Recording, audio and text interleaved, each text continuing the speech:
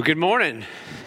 Welcome to FBN today. If you have your Bibles, please grab those and get them open to Mark chapter 5. If you do not have a Bible, there is a black one and a seat back near you. If you get to page 891, we're going to be looking at a story today in Mark chapter 5 that starts on 891 and goes to 892. So if you get to that page number, you'll be right there with us, which is where we want you to be. We've been studying the book of Mark as a church for a few months now, and we're excited to continue it today, and we're glad that you're here. If you're a guest, we're especially thankful that you're here today.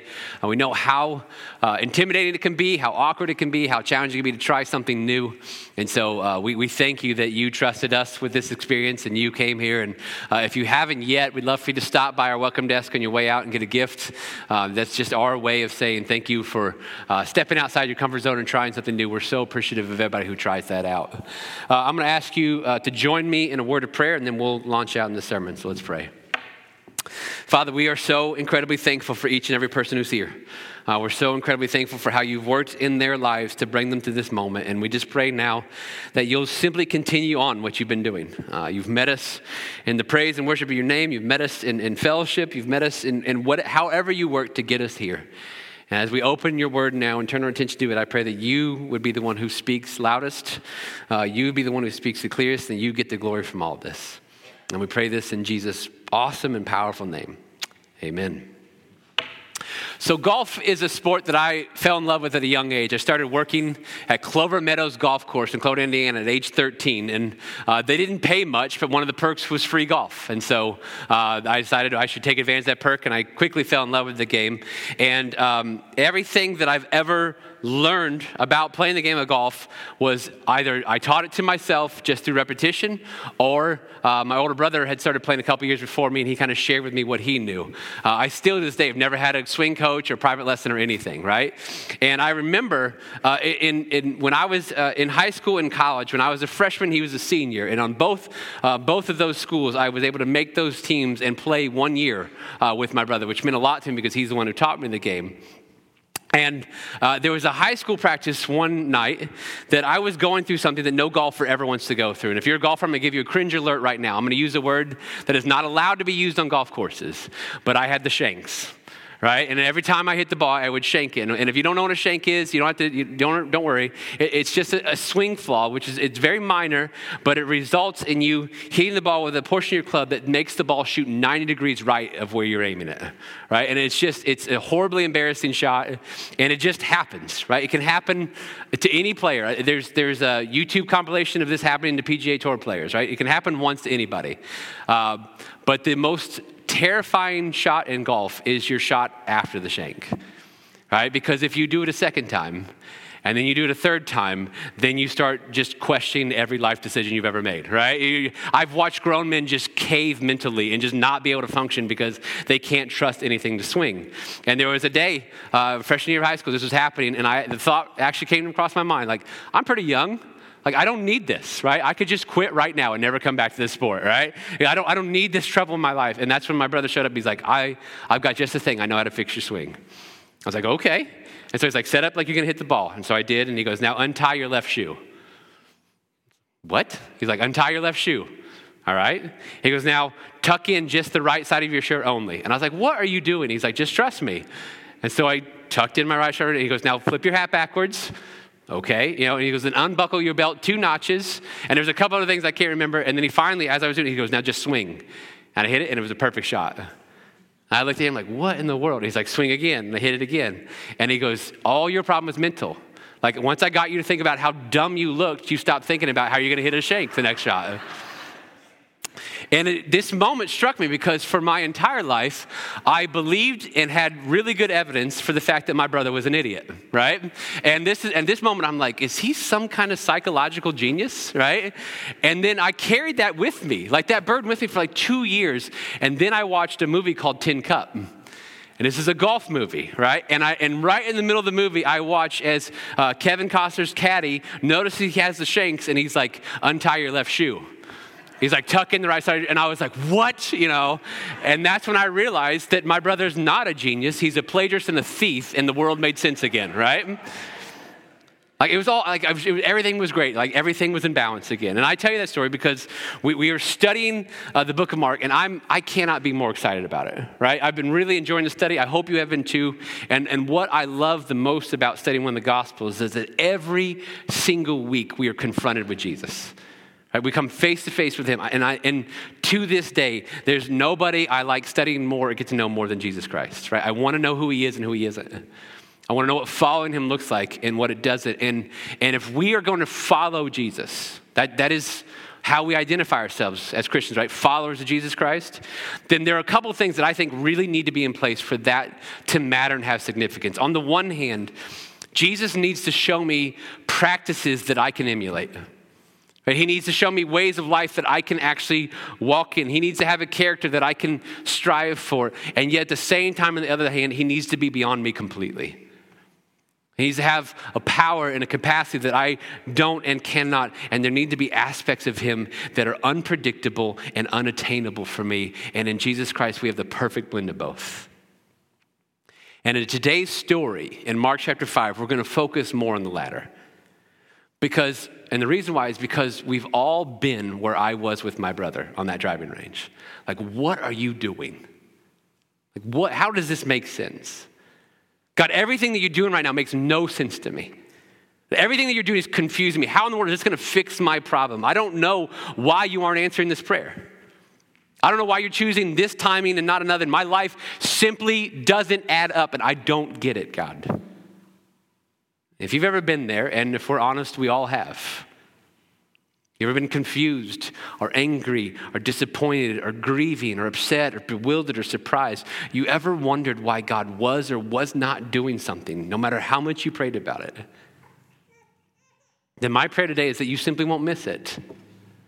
That in this story, you won't miss the brilliance and mastery and power and grace of Jesus Christ. So I'm going to invite Shelby McConaughey up. She's going to be reading for us Mark chapter 5, verses 21 through 36. We're only going to read through verse 36 today. And if you are physically capable, would you please stand with her for the reading of God's word this morning? Morning, Shelby. Okay. All right. When Jesus had crossed over again by boat to the other side, a large crowd gathered around him while he was by the sea. One of the synagogue leaders named Jairus came, and when he saw Jesus, he fell at his feet and begged him earnestly, "My little daughter is dying. Come and lay your hands on her so that she can get well and live." So Jesus went with him, and a large crowd was following and pressing against him. Now a woman suffering from bleeding for 12 years had endured much under many doctors. She had spent everything she had and was not helped at all.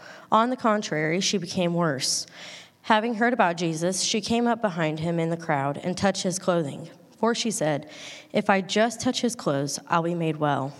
Instantly, her flow of blood ceased, and she sensed in her body that she was healed of her affliction. Immediately, Jesus realized that power had gone from him.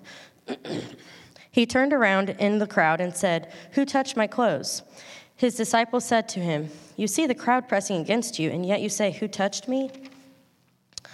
But he was looking around to see who had done this. The woman, with fear and trembling, knowing what had happened to her, came and fell down before him and told him the whole truth. "Daughter," he said to her, "your faith has saved you. Go in peace and be healed from your affliction." While he was still speaking, people came from the synagogue leader's house and said, "Your daughter is dead.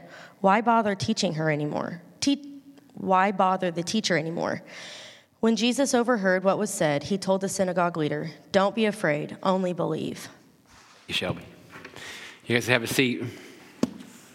Keep your Bibles open to Mark chapter 5. We're going to do a pretty deep dive on this story today. And if you were here last week, you know that we're continuing the story that we began last week, right? Last week, Pastor Brandon preached, and he focused in on Jesus' healing of this woman who had been sick for 12 years. And I want to thank him for taking on that challenge. And those, I always enjoy those Sundays because Ephesians 4 tells us, right? We try to model our church after the Bible around here. And Ephesians 4 says that that Christ himself has given the church leaders to equip the saints for the work of the ministry.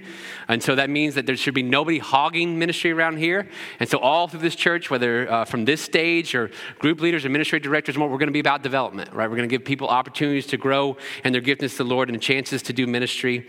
And I say all that to say this: even as one who believes clearly in that calling from God, it was really hard for me to give up that sermon last week.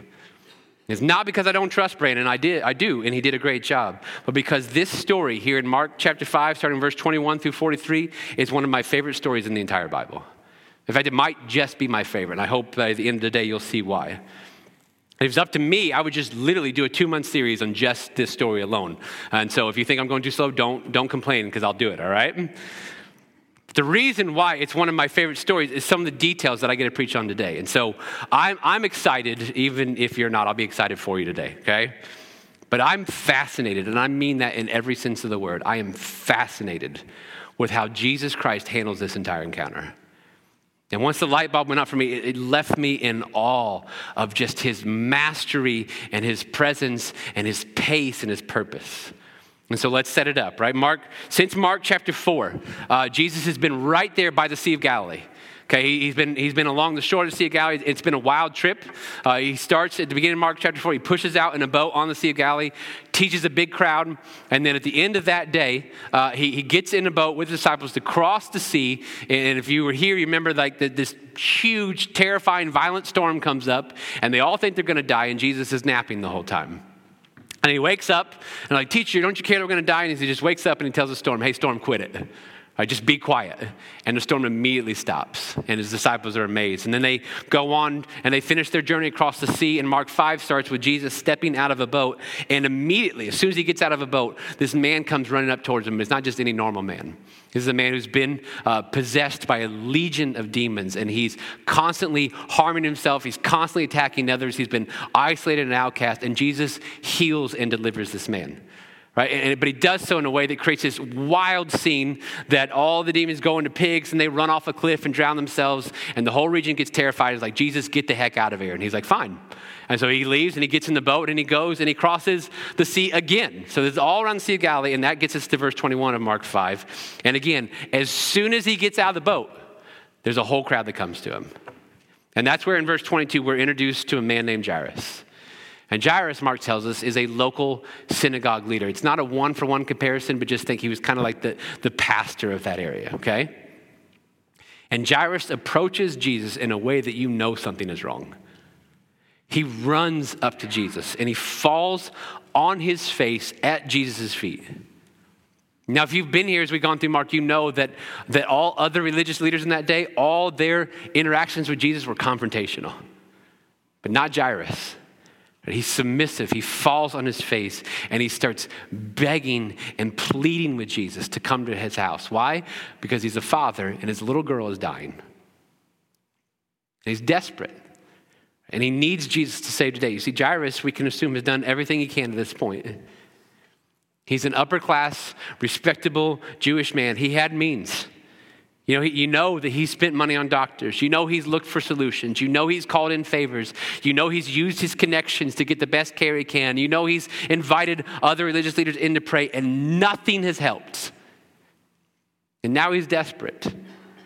And as a religious leader, he would have been under immense pressure by other religious leaders not to look like he was supporting Jesus, not to look like he was adding to the fervor or hysteria or hype around Jesus. And as a dignified Jewish male, he should never, ever run. He should never, ever crawl, and he should never throw himself at someone's feet. It just didn't happen. And all of that is immediately thrown out. Doesn't matter to him anymore. Because all loving parents can tell you, if you're worried about your child, then your career and the thoughts and opinions of other people and social norms, none of that holds any weight at all. And Jairus has heard stories about Jesus. He's heard stories about Jesus performing the very thing that he needs now, which is a miracle. And Jesus has the option at this point. He could have reveled in the irony of all this. Nobody has made his life more challenging and more difficult on this planet than the religious leaders of his day. And now here's one of them who needs something, and he's at his feet and begging. And Jesus could have been like, look at this, guys. Look how the tables have turned. But that's not Jesus, is it? He sees Jairus and he knows this is not a teaching moment. He knows this isn't a gotcha moment and this is not a corrective moment. This is a moment that requires compassion. And so he agrees to go to his house. And that's when we see the first truth about Jesus that I want to highlight this morning. And it's this, that Jesus works at a different pace than we do. Because verse 24 tells us that Jesus agrees to go, but there's still a pretty big problem. There's still a large crowd of people surrounding them. And Jairus wasn't the only person who wanted something from Jesus that day.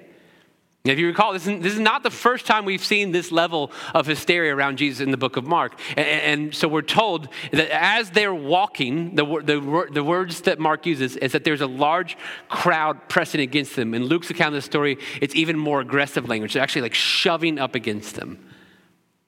And I'm not going to re-preach the whole story of the woman. If you weren't here last week, I challenge you to go back and listen to Brandon's sermon. He did a masterful job with it. But what I want you to do is for a second to just think about what is happening in Jairus' mind and spirit at this moment.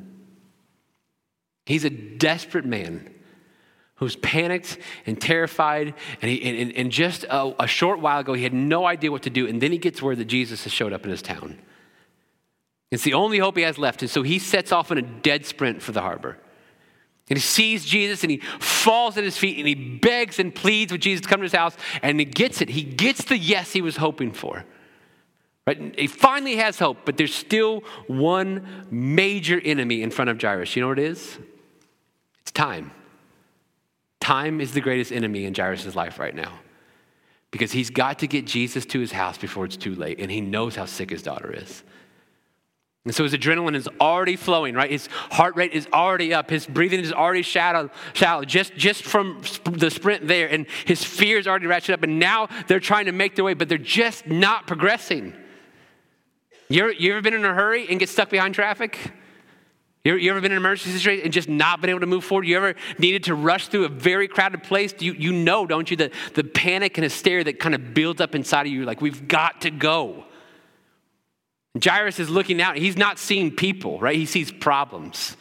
He sees holdups because they have got to get to his house. And then in the middle of that, Jesus has the audacity to just simply stop.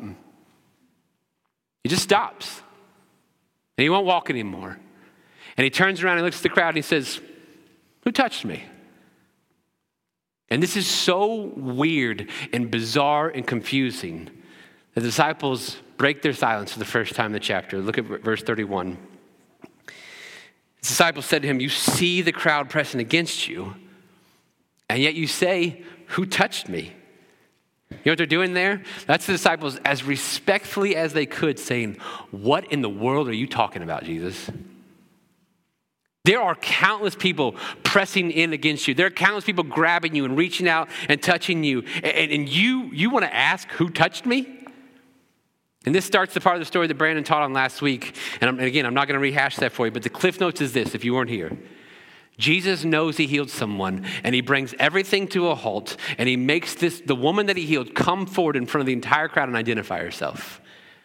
And he sets up a scene where she has to tell her entire story. And I'm sure that everybody there was amazed. I'm sure that everybody there was raptured by her story, that she had their full attention. And at the end of the story, they were in awe of who Jesus is once again, except for one guy. Jairus is not a fan of this. I'm betting even physically he can't hold still. He's like kind of gesturing, fidgeting, moving towards the direction of his house. And yet Jesus, who knows how sick Jairus' daughter is, Jesus who knows how desperate Jairus is, Jesus who knows how big of an emergency this is, just doesn't seem to care. He's not in a hurry at all. In fact, he brings the whole procession to a screeching halt and has this whole side exchange with this woman. And I'm betting that Jairus at this point is just spinning out. Why are we doing this? Why is this taking so long? You could have healed her and then just moved on. Like, why don't you seem to be in a hurry? Why aren't we moving? Why can't you recognize what I need and give it to me? You ever been there? Of course you have. Because God has his own pace. Jesus has a pace and a rhythm that is not ours. I've heard it said of the Lord that he's never early and never late. I like that. I'd also add this. He's never, ever in a hurry either. And when we have desires, we want him to hurry up. When we're going through trials, we want change fast. When we're going through emergencies, we want him to hurry. When we have a situation that we're tired of, we want it to go away immediately. We're like, hurry up, God. Because we've been disciplined by our society since we were little that we should get things instantly when we want them on demand. And yet God steadfastly refuses to ever work that way. And far too often, instead of seeking to understand why, instead of trusting that he has his reasons for it, instead of believing that he's actually never early and never late, we use his slower pace as grounds to accuse him and to question him and question his character. And we wonder why he isn't being what we need in the moment. And then when the reality is, he's up to so much more than we could ever see. He's not done being remarkable in the story either. The second thing I want us to see is that Jesus calls us to things that won't directly benefit us. That goes against a lot of what you hear today, isn't it? Again, I'm not going to break down this woman's whole story, but she's been sick 12 years, spent all she had on doctors. She's lived her life as a horrible outcast. In an act of faith, she touches Jesus' clothes, hoping to be healed. And guess what? It worked. She was healed. Praise the Lord. And Brandon pointed out that Jesus shows her tremendous compassion. He heals her, changes her life, calls her daughter, commends her faith, all of it, right? But that's not all he did, is it? He also then makes her do something really, really hard. You see, by making this woman identify herself, by making this woman tell her story in front of the entire crowd, he is putting her at risk. And here's the point that I want you to understand. Revealing to that whole crowd that she was the one who was healed, and especially revealing what it is she was healed of, has no benefit for this woman at all. She's already got what she asked for. She's already got the healing. She's already got everything that she could ever want. Having her tell her story to that crowd, the only possible thing it could do is make her life harder. Because in her condition, she's not supposed to be around people. She's not supposed to touch anyone. And remember, she worked her way through a very crowded area, right? She's bumped into several people, touching all of them, and then touched Jesus. And if you wonder why that's a big deal, you need to know, at this point in history, the Romans had perfected torture, but first century Jewish culture, what they had perfected was public shame. Like they were the greatest of all time at it. And Jesus has opened her up to immense public shame. And yes, he heals her. Yes, he was great to her, but he also puts her at risk and he makes her out herself. And why? Not for her. It wasn't for her. It wasn't for her benefit at all. There was somebody else there who needed to hear her story.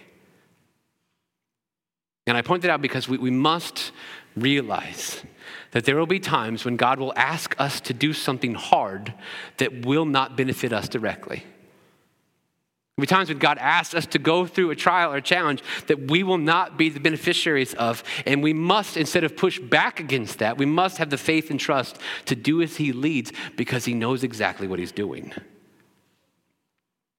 And I want to read for you a verse that you might have missed the significance of. Because in the beginning of it, there's this timestamp that at first reads sort of like a transition piece. Like we're done with the woman now and we can go back to Jairus. But that's not the reality. And reality explains everything that Jesus has done up to this point. Let's look at verse 35 of Mark chapter 5. It says, while he was still speaking, people came from the synagogue leader's house and said, your daughter is dead. Why bother the teacher anymore?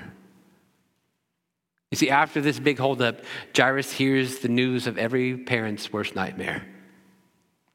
His last-ditch effort, right? This Hail Mary of getting Jesus to his house turned out like all the rest of his other efforts. It was too little, too late, and not in time.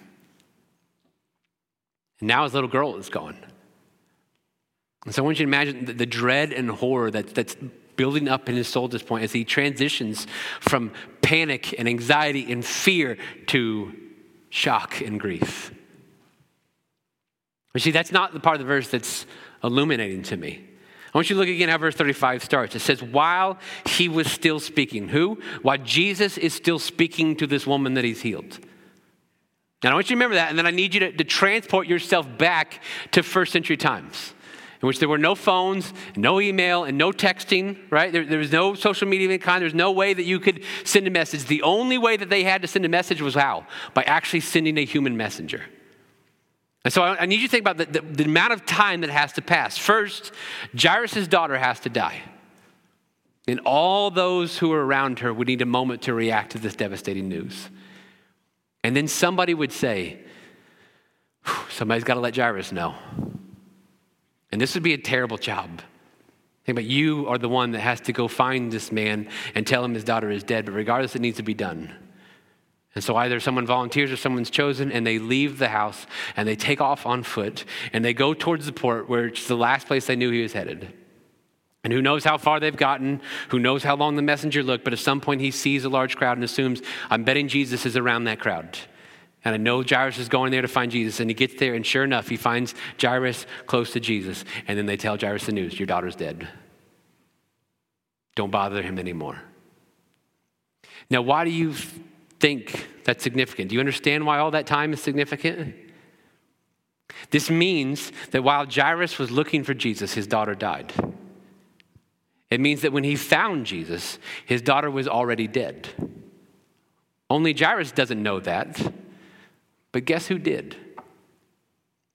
And I want you to look at Jesus' mastery of the situation, to notice the care and compassion he had for this father. He agrees to go with Jairus, and they start working their way through the crowd towards the house, and Jesus knows this man's daughter is already dead, and he knows that in just a few moments there are going to be people coming to tell Jairus the most awful news he's ever heard. And so he stops, and he turns around and says, somebody touched me. I felt power leave me. And everybody's like, what are you talking about? He's like, no, somebody touched me. And this woman comes trembling before him, and he works in a way that makes the woman tell her entire story. And see if you notice the parallels. There's nothing anybody could do. No doctor could help. I spent all the money I had. No religious leader could help. Nobody could help me at all until I simply touched the edge of Jesus' clothes, and I was healed immediately. What nobody else could do, what was impossible for everyone else, this Jesus did in a moment. And he creates this entire scene. Why? So he could say the most remarkable sentence that's ever been said to a grieving father. Look at verse 36. When Jesus overheard what was said, so he hears the messengers tell Jairus his daughter is dead, he told the synagogue leader, don't be afraid, only believe. Don't be afraid. His little girl has died. I'd say he has plenty to fear, don't you? Just believe. Believe what possibly could Jairus believe in at that moment? He tried everything. Jesus was his last desperate Hail Mary, and that was too late. Well, what he could believe in is what he just saw with his own two eyes. What he could believe in was what he just heard with his own ears. A woman whose situation was so desperate it left her broke, left her an outcast. No one has a solution, and then Jesus comes. And that same Jesus is now looking Jairus in his grief-stricken eyes, and what Jairus sees looking back at him is this combination of peace and confidence. Don't be afraid, Jairus. Only believe. Now maybe he couldn't think clearly and it was desperation. Maybe he didn't have anything to lose. Maybe he has, what's he got left, right? Or maybe he listened to Jesus. Maybe it was faith. Maybe he did believe, but for whatever reason, for Jairus, Jesus' voice is louder than the messengers. He doesn't stop bothering the teacher. He continues to bring Jesus to his house. And what he gets to see is that if we truly follow Jesus, we will come to see how awesome he is. I cannot shake this question as I think of this story. What if Jairus didn't follow? What if Jairus, in his panic, gave up looking for Jesus after a few minutes? What if he was so confused and so offended by the fact that they were stopping that he didn't even listen to the woman's story? So when Jesus says, just believe, he'd have nothing to believe in. Or what if, even worse, in his impatience and fear and need for control, he just got tired of waiting on Jesus and he took off running on ahead? Well, if he'd have done that, he would have either encountered the messengers or arrived home to the worst news a parent could ever hear, only this time he wouldn't have Jesus by his side. This time it would have just been him and his ability to deal with that news, and it would have been completely and utterly hopeless. But thank God Jairus didn't do that. You see, the great invitation from Jesus to us as human beings is this. It's simple but profound. Follow me, he says. Follow me. That means that he's out in front. That means that he's setting the course, and it means that he's setting the pace. We simply follow. And it's so important that we remember that, because every day we're going to be tempted to take back control. Every single day you're going to be tempted to get out in front of Jesus. Every single day you're going to feel that pull to get impatient or hurried or in a rush, because Jesus' pace is always slower than ours. Every good thing in life takes time. Transformation, sanctification, life change, spiritual growth, this takes an immense amount of time. Relationships that give life take an immense amount of time. Discipleship takes an immense amount of time. Any suffering that God allows in our lives, he promises in his word that he's going to use that suffering for our purposes and our benefit to make us more like him. But guess what? The changes from that suffering, the lessons from that suffering, the transformation of that suffering always take more time than we want. Because we want things in an instant. What we want more than anything is ease and comfort. God, take the suffering away now. Lord, make my child a devoted follower of Jesus with no doubts or worrisome habits, like now. Like, fix my marriage yesterday, God. God, show up and change this situation immediately. God, I've asked forgiveness for this sin, so I never want to feel the temptation or pull to do it again. But that's not how it works, is it? That's never how it works. And when his timing doesn't match ours, and it never does, we feel this really strong pull to take over. After all, God only helps those who help themselves, is a lie we tell ourselves as we wrestle back control from an unpredictable master. And if you're there, and we've all been there, but if you're there this morning, there's two things that I want you to do today. And the first is simply just take a moment to consider these passages in the scriptures. Isaiah 55, for my thoughts are not your thoughts, and your ways are not my ways. This is the Lord's declaration.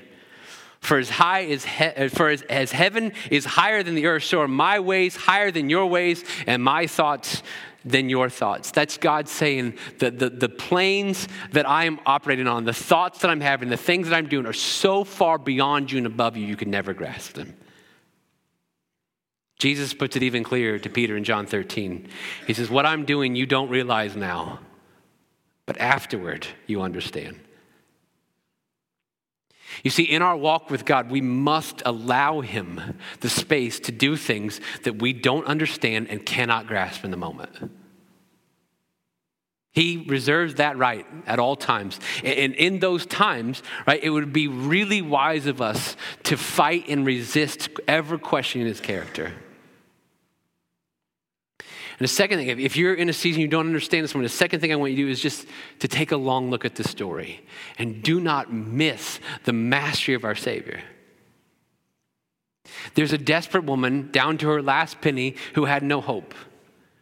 There's a panicked father at the end of his rope about to lose his baby girl. And Jesus didn't just heal the woman, right?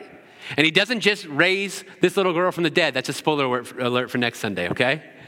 He doesn't just give them what they asked for. That would have been enough, right? If he just said, you're healed, woman, and this girl, you're back to life. Done.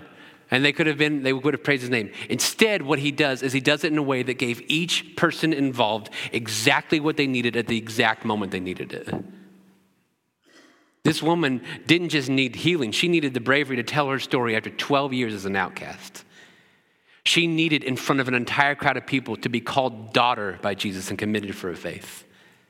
Jairus needed to hear every last detail of her story and to see how much it paralleled his. He needed Jesus to look him in the eye at the worst moment of his life and be told, don't be afraid, only believe what you just saw. See, he gave so much more than the miracles. Because when our God goes to work, he doesn't just work on our bodies. He doesn't just work in the physical world. He works on our hearts, and he works on our souls, and he works on our minds, which is why his timing is, and I mean this word, his timing is perfect. It's why his ways, no matter how confusing or maddening or impossible to figure out in the moment, are exactly what we need. Because he loves us in ways that far exceed how much we even love ourselves. And so whatever it is this morning in your life that is tempting you to question the character of God, It's tempting you to question his timing, his goodness. I want you to take that to the Lord today. And I'll challenge you with this. Just remember what Jairus must have been thinking when they stopped. Lay down those fears, lay down those worries, lay down your doubts, lay down your questions. Just surrender them to the grace of our unpredictable master and declare your trust in him. And for the rest of us, right, I want us to just take a moment. If we're not there, we'll be there in short order, I promise you. But let's just take a moment to be in awe of a God who loves you like that. A God who's so far beyond us, a God whose mastery is so amazing, a God whose unpredictability is always for our good. And surrender all of ourselves and all of our lives and all of our trust to him. We're going to close this time by giving you the opportunity to just do those very things. We're going to give you a chance to spend some time in prayer with the Lord, wrestling with things. And there's three really groups of people that I really want to focus on this morning. The first is that anybody here who's been tempted to question the character of God. If there's something in your life that you just don't understand, there's something in your life that you just can't make sense of.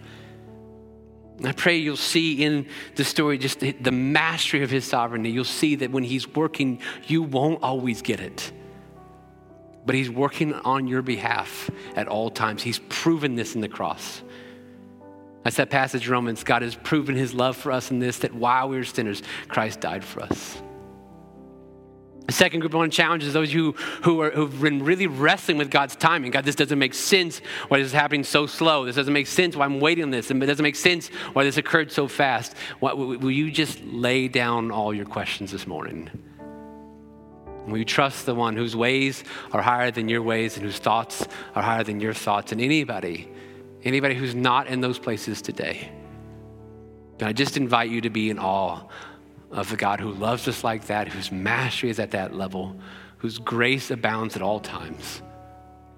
And if you've never given your life to Jesus Christ, then let today be your day of salvation. Just surrender and trust in him now. But this time, these moments for you and him, please take advantage of them.